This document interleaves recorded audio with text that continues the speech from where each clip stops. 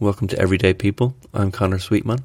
Here's a short piece, an audio portrait from a lady I met while I was on a radio making course. This is Paola de Angelis. Here she is. My name is Paola. I come from Rome.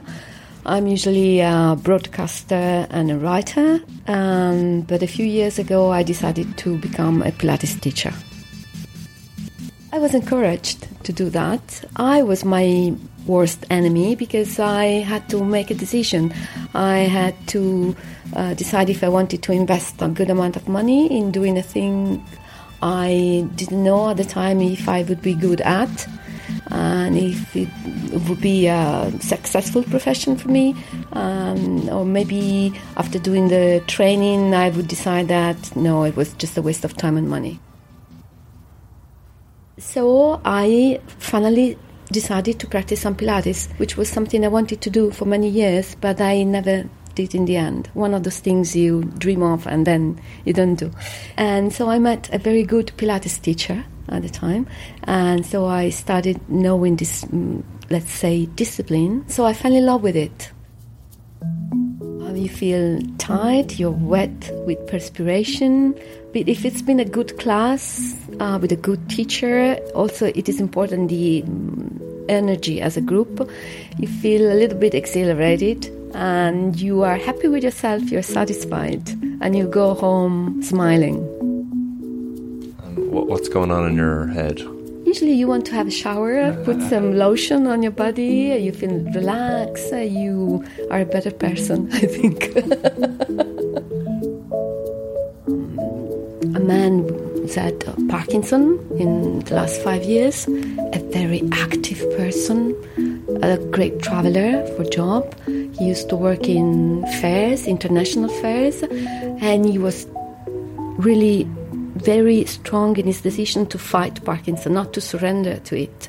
So usually with people with Parkinson, you have to be very slow, make them move, very slowly so they don't get tired, and that makes things worse. With him, I had to slow him down because he really wanted to do more, a lot.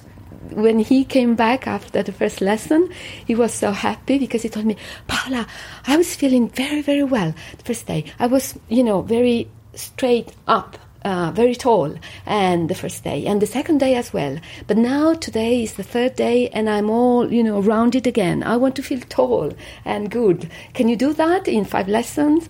And I said, well, Pilates is a very good method of movement, but we can't do miracles, so maybe you have to be just a little bit more patient and practice more. It is a great experience as a teacher to work with these people because you get a lot from them, maybe more than you give them. People, when they come to lesson, for instance on the Reformer, which is a machine, they lay down on the Reformer and they immediately start moving, and I always say, take a minute. You have to feel yourself on the Reformer. So breathe. I always start with a few breathing in and out. So you have to forget what is outside this room, the studio. So don't think of the email you have to send or anything related to work, but you have to be here now. How does this profession, the Pilates, does it coexist with your career as a broadcaster? Sometimes it's a mess because I have to be two me's, the broadcaster and the Pilates. So I really have to split in two, and I'm not very young, so sometimes I think it's very tiring, it's difficult. I think that I use my entertaining radio capabilities in the Pilates class. In talking, maybe I tell a story and then I take them back to what they're doing.